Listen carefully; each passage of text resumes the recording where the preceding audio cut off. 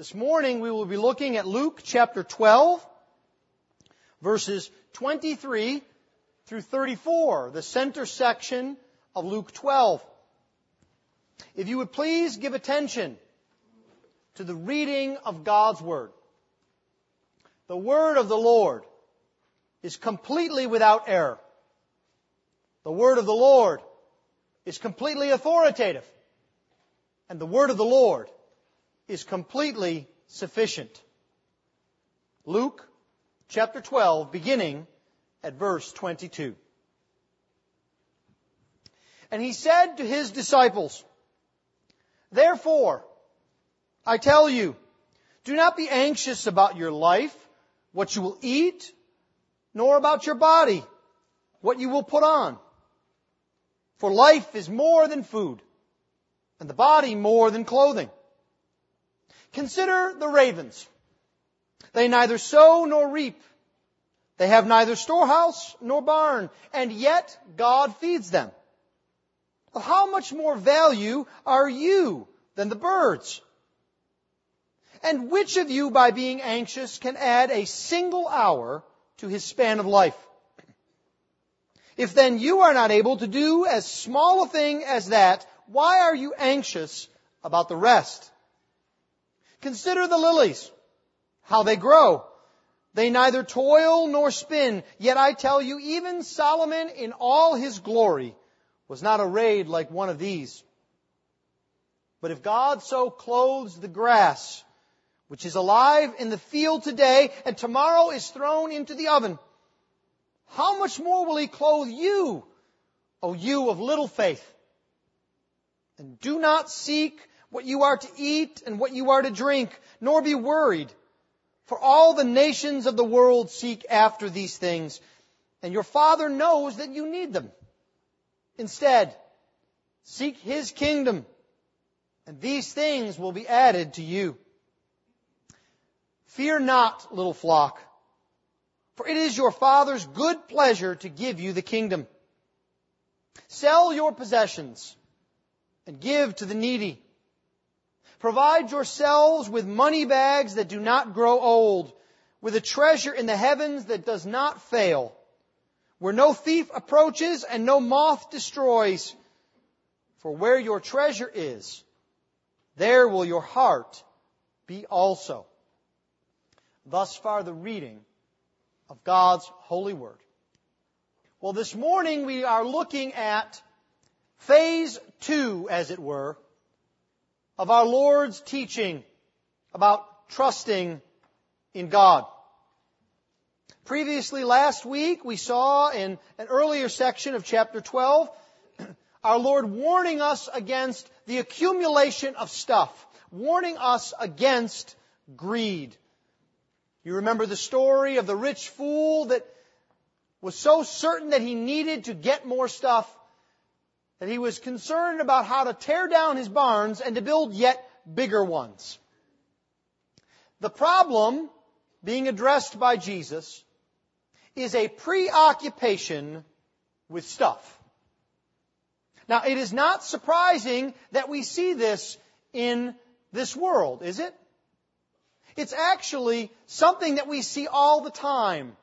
A preoccupation with things. This week, we're looking not at the greed that wants to get and possess things, but rather at the worry that comes that we may not have enough things. And I find it very interesting that in modern America, in the richest, wealthiest society that has ever existed in the history of the world, that we have become professional worriers. If you don't believe me, you need to flip through a magazine, or watch a small bit of television, or read some articles on the internet. There are so many things that we need to worry about. We worry that we don't have the perfect food, and if we don't, somehow we'll all collapse and die. We're worried that we don't have the perfect home. We're worried that we don't have the perfect and safest car. We're worried that we don't have sufficient retirement assets. We're worried about schools. We're worried about education. We're worried about our health. The list goes on and on and on. And Jesus knows this. And so He speaks not just to the disciples, but He speaks directly today to you and to me. And so this morning I'd like us to see three things from this text. Three things that our Lord puts in front of us. First, He tells us to trust and don't worry. Then He tells us to focus on the kingdom and not stuff. And then third, He tells us to invest and not to treasure up. It's all about our hearts and our minds as they are wound around stuff. Trust, don't worry. Kingdom, not stuff. Invest, don't treasure. Let's begin then by looking at verse 22 and seeing our Lord telling us to trust God to provide for us. Now, verse 22 begins with two very important words. But they don't seem important at first glance. The first critically important word is the word and. The second critically important word is the word therefore. And the reason they're important is because it indicates that this is clearly a follow-on teaching to what Jesus has just taught. Because you see, Jesus is very practical. He is not only the living and true God. He is not only the Savior of His people. He is the pastor of His people as well. And so He has just told us not to be greedy, not to try and get and obtain and have. And He knows that the first question that would come to our minds is, if we're not supposed to go and get things, Lord, how will we know if we have enough? How will we know if we won't run out? Won't we have a scarcity? Won't we be left holding the bag, so to speak? And so Jesus says, therefore, because I have told you not to strive and not to be greedy, therefore the result is, I tell you, do not be anxious about your life. He says, don't worry or be anxious. This is the other side of the same coin of greed. It's been well said that greed can never get enough. And worry is afraid it may not have enough. It is all about an obsession with things. And so you must listen this morning to this plain command of Jesus. This is not a suggestion from the minister. This is not one of the tips for good living. This is a command from your Lord and Savior. He looks you straight in the face and He says, do not be anxious. Let that sink in. There's no modifier there. It doesn't say do not be anxious when you have saved a certain amount. It does not say do not be anxious when times are good. He tells you plainly and clearly and without qualification, do not be anxious. Now, this is not about having no concern and giving up all planning.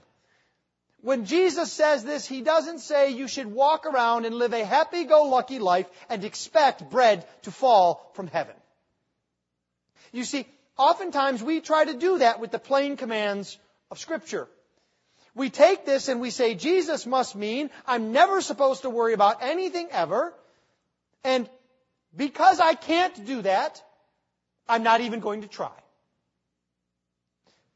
But we must move off thinking that way. What Jesus means here is we are not to have an unhealthy obsession, a worry about ourselves and our things. It's a distraction from what is good and ordinary in life. You should have a budget.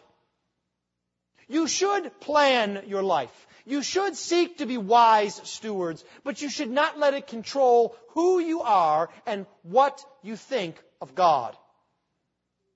We have an example of this. You recall that Luke told us the story just a few chapters ago in chapter 10. It's a well-known story of Mary and Martha. And you remember Jesus looked at Martha and He said, Martha, you are anxious. Exact same word. About many things. Now, what was Martha doing? She had such an unhealthy obsession with something that was good and ordinary that she ignored the Lord Jesus Christ sitting before her. Isn't that how we can be? We so worry about ourselves and our family and our friends and our jobs and our finances that we miss the work of the Lord in our midst. Jesus makes it very clear. He says, do not be anxious about what? The food that you will eat, or the clothing that you will wear. Now, He takes the greatest of all things. What is more important to us than food and shelter? If we are not to worry about the very food that keeps us alive, how could we possibly worry about the brand of car we drive? Or how many weeds are in our yard?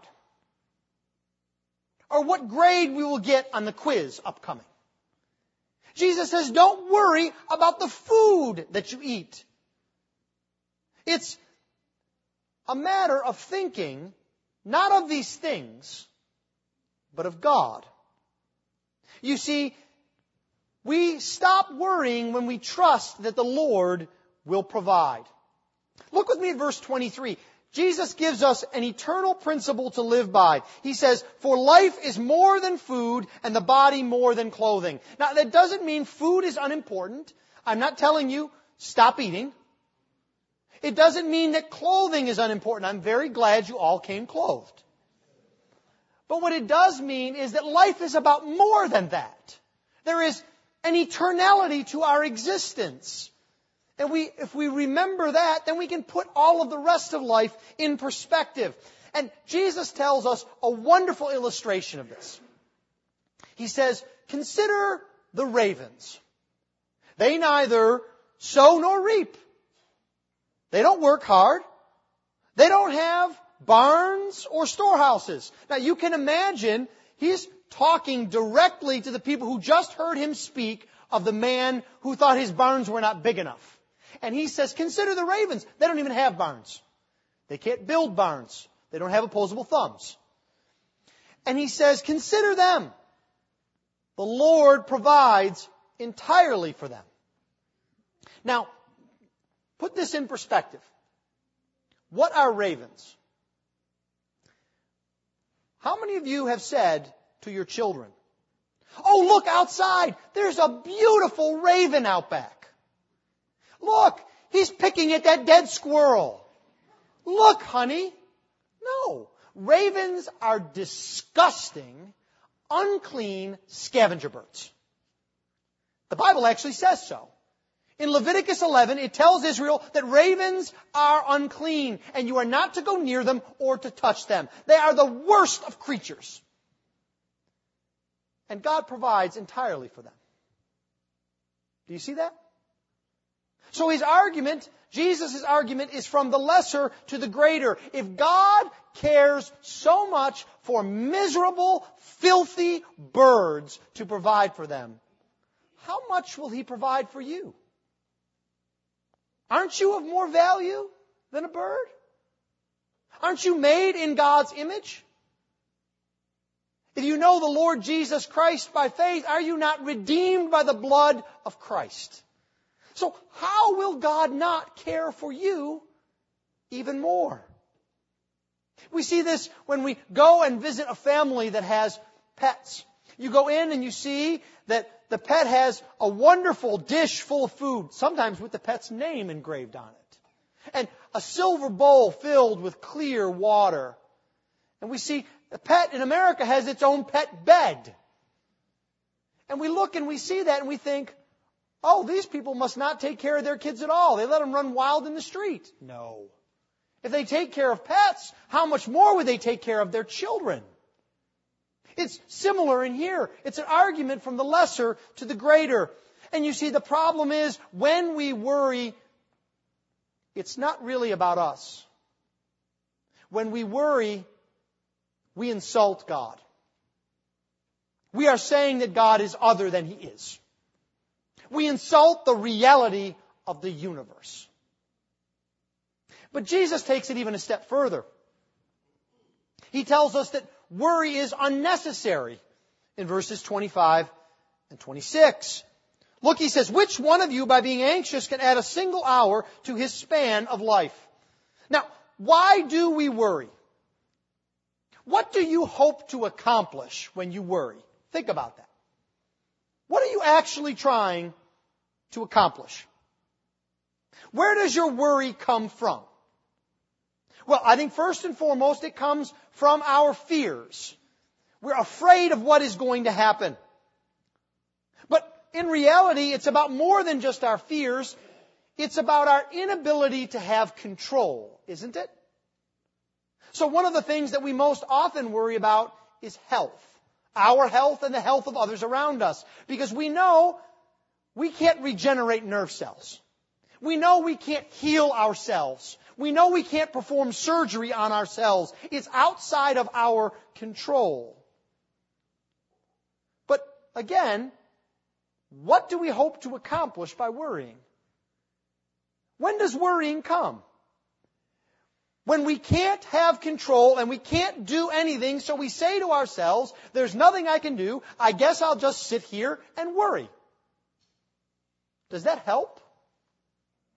No, Jesus says it solves nothing. How many of you, by worrying here today, can give yourself one more hour of life? None of you. And yet, what would we worry about more than our lives? At the end of the day, it's the most important thing to us. More than food or even shelter. And Jesus says it's completely ineffectual. And He addresses this head on. He leaves us no room to wiggle. He says you can't affect in the least what you're worrying about. So then the question comes, why should we worry? It's of no effect. There is no advantage at all to worrying.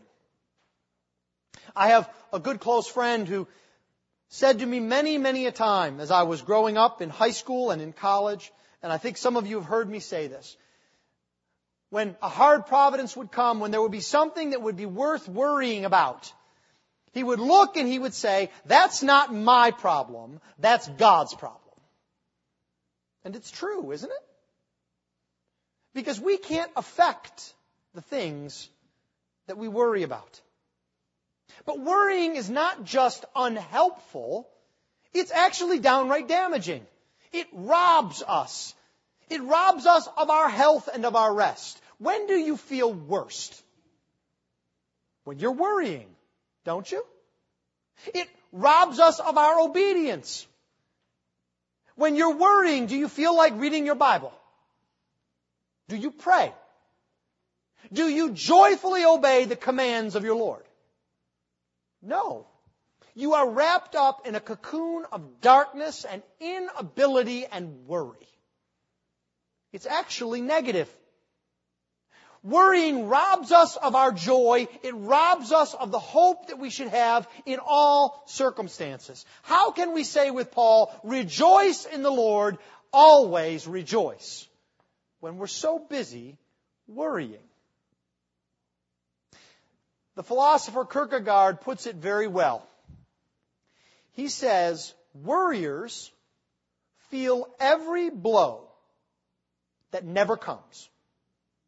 And they cry over things they will never lose. Can you afford to do that? Is it good and healthy for you to do that? Worrying accomplishes nothing. The other thing we need to remember with worry is that God Himself is not stingy. We see this in verses 27 and 28. It's a problem for us in worrying. He says, consider the lilies, how they grow. They neither toil nor spin. Yet I tell you, even Solomon in all his glory was not arrayed as one of these. Now Jesus gives us the example of the lilies. Now what does He mean by the lilies here? I don't think he means what we picture on an Easter morning. I don't think he means pots of Easter lilies gathered and arranged together. I think you need to picture it Texas style. Imagine yourself standing out in a field of bluebonnets. You know what that's like, don't you? Some of you have the Instagram and Facebook pictures to show for it. And why do you go out to go see the bluebonnets? No one planted them. No one cultivated them. Why do you go out to see them? Because they're absolutely gorgeous. Think about that. Now imagine you are in the field of gorgeous bluebonnets and you see across the way two men riding gigantic lawnmowers. And they mow them all down. And they take the bags and they dump them into a furnace to heat up food. That's what Jesus is saying here. The lilies are the flowers growing around him as he speaks. And what he is saying is, in this common occurrence, look at the lavish beauty that the Lord has given. If that's what the Lord can do for something as short-lasting as flowers, how could he not do yet more for you? You will experience this as winter comes. The flowers that are in your garden will fade and they will die. They will not be less pretty because of it. But we will see the lavish goodness of God. Do not deny who God is by worrying. He is in control. He is good and He is lavish and generous. You see, the cure for worry is found there at the end of verse 28. Do you see it? Do not worry, O you of little faith. The cure for worry is faith. It's trusting God and who God is. If you want to be free from the paralyzing fear of worry, trust in the Lord. The second thing we see Jesus teaching us is to focus on the kingdom, not on stuff. We see this on verse 29. And do not seek what you are to eat and what you are to drink, nor be worried. For the nations of the world seek after these things. Now, worrying is an indicator of something. You know the difference between a symptom and a cause, don't you? If you've ever had the chills when you have a fever, you know what this is like. Because when you have that, do you try and cure the chills? No. Because the chills are a symptom of the fever. Actually, they're a symptom that seems opposite. You feel cold when you're burning up, literally, in temperature. And so what we need to do is treat the cause, not the symptom. And so here Jesus tells us that worrying is a symptom of being focused too much on earthly things rather than heavenly things. And so he says, do not seek after these things. The word seek here is a very strong and vivid word. It means don't deliberate, investigate, pore over, put your life into. It's what is your life's passion? Is your life's passion concern about what you'll have for lunch? Are you worried about whether you will be able to eat? You see, you should give some thought to eating. If you are counting this morning on the pastor coming to your house and flipping burgers for you to eat, I hate to tell you, you will be sorely disappointed. You should have given some thought to what you might eat this afternoon. But are you so paralyzed by the thought you might not eat that you can't think about other things? That you can't focus on the spiritual realities of your life? You see, Jesus says, do not seek after the mundane, after the earthly. Seek after the kingdom of God. Because our chief end is to glorify God and to enjoy Him forever. If we're like the nations of the world, we are tossed like a tempest of worry. Here, the word worrying is different than the word to be anxious. It actually comes from a word that in ancient Greek describes the way a boat is tossed up and down on stormy waves. It's unstable. It's dangerous. That's what worrying does to us, does for us. You see, worrying projects the worst about our life. The one who worries is always hungry.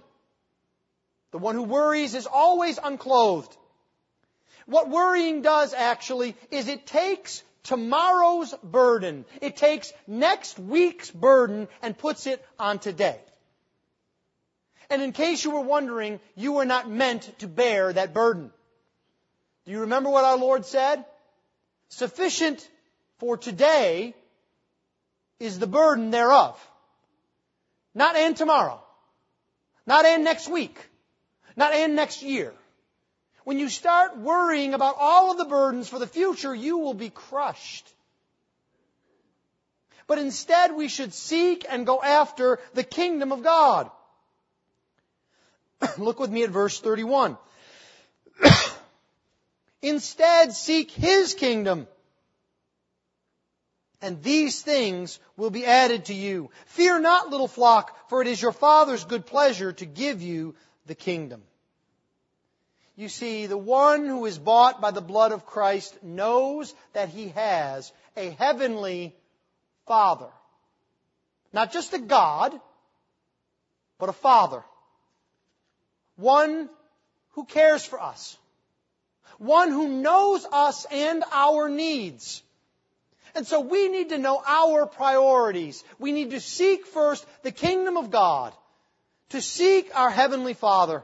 And when we do, we have the assurances from God that we will obtain it.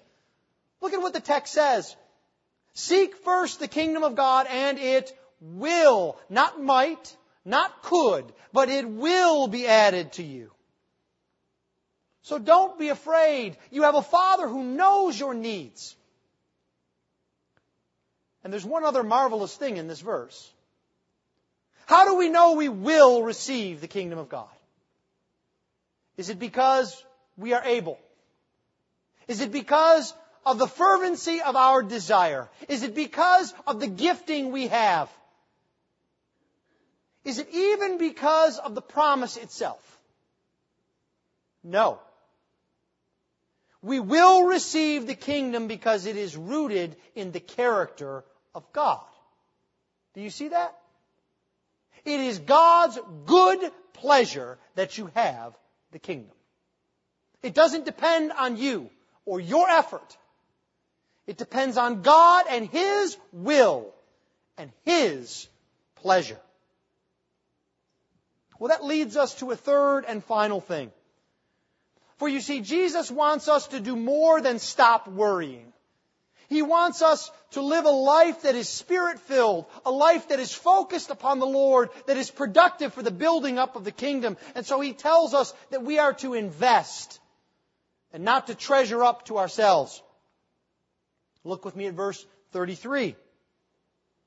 Sell your possessions and give to the needy. Provide yourselves with money bags that do not grow old, with a treasure in the heavens that does not fail, where no thief approaches and no moth destroys.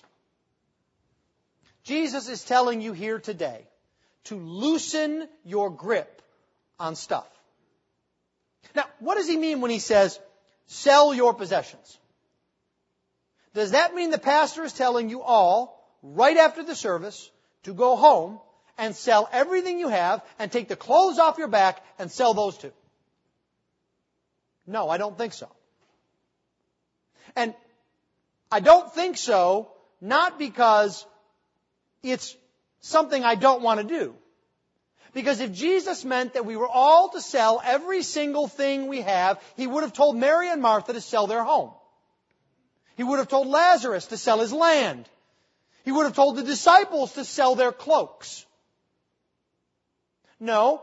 You see, sometimes we take a strong command of Scripture and we take it beyond what is intended, And then when we have done that, and we are sure we have come up with a command that it is impossible to obey, we wipe our brow and we say, well, I guess we don't have to do that because it's impossible. Don't fall for that trick. You see, what Jesus is saying here is that we cannot be possessed by our possessions. He is calling you here today to generosity, to giving, to relying and trusting upon the Lord. It's exactly how Jesus lived. Did you ever think about that? Jesus left His profession, and He traveled with very little. And yet, was anyone more generous than Jesus? Think of how many stories involve Jesus giving something to someone. It's a model for how we are to live. We cannot trust the Lord unless we know it is real. Unless it affects our lives. This is like a great billows for our faith, fanning the flame. You see, that's when it becomes real to us, when we have to live and we have to understand and trust the Lord. Have you ever watched a sporting event after you already know the outcome? It's completely different, isn't it? Because you already know how it's going to come out. You don't get involved. You watch it at a distance. You see, life has to be lived.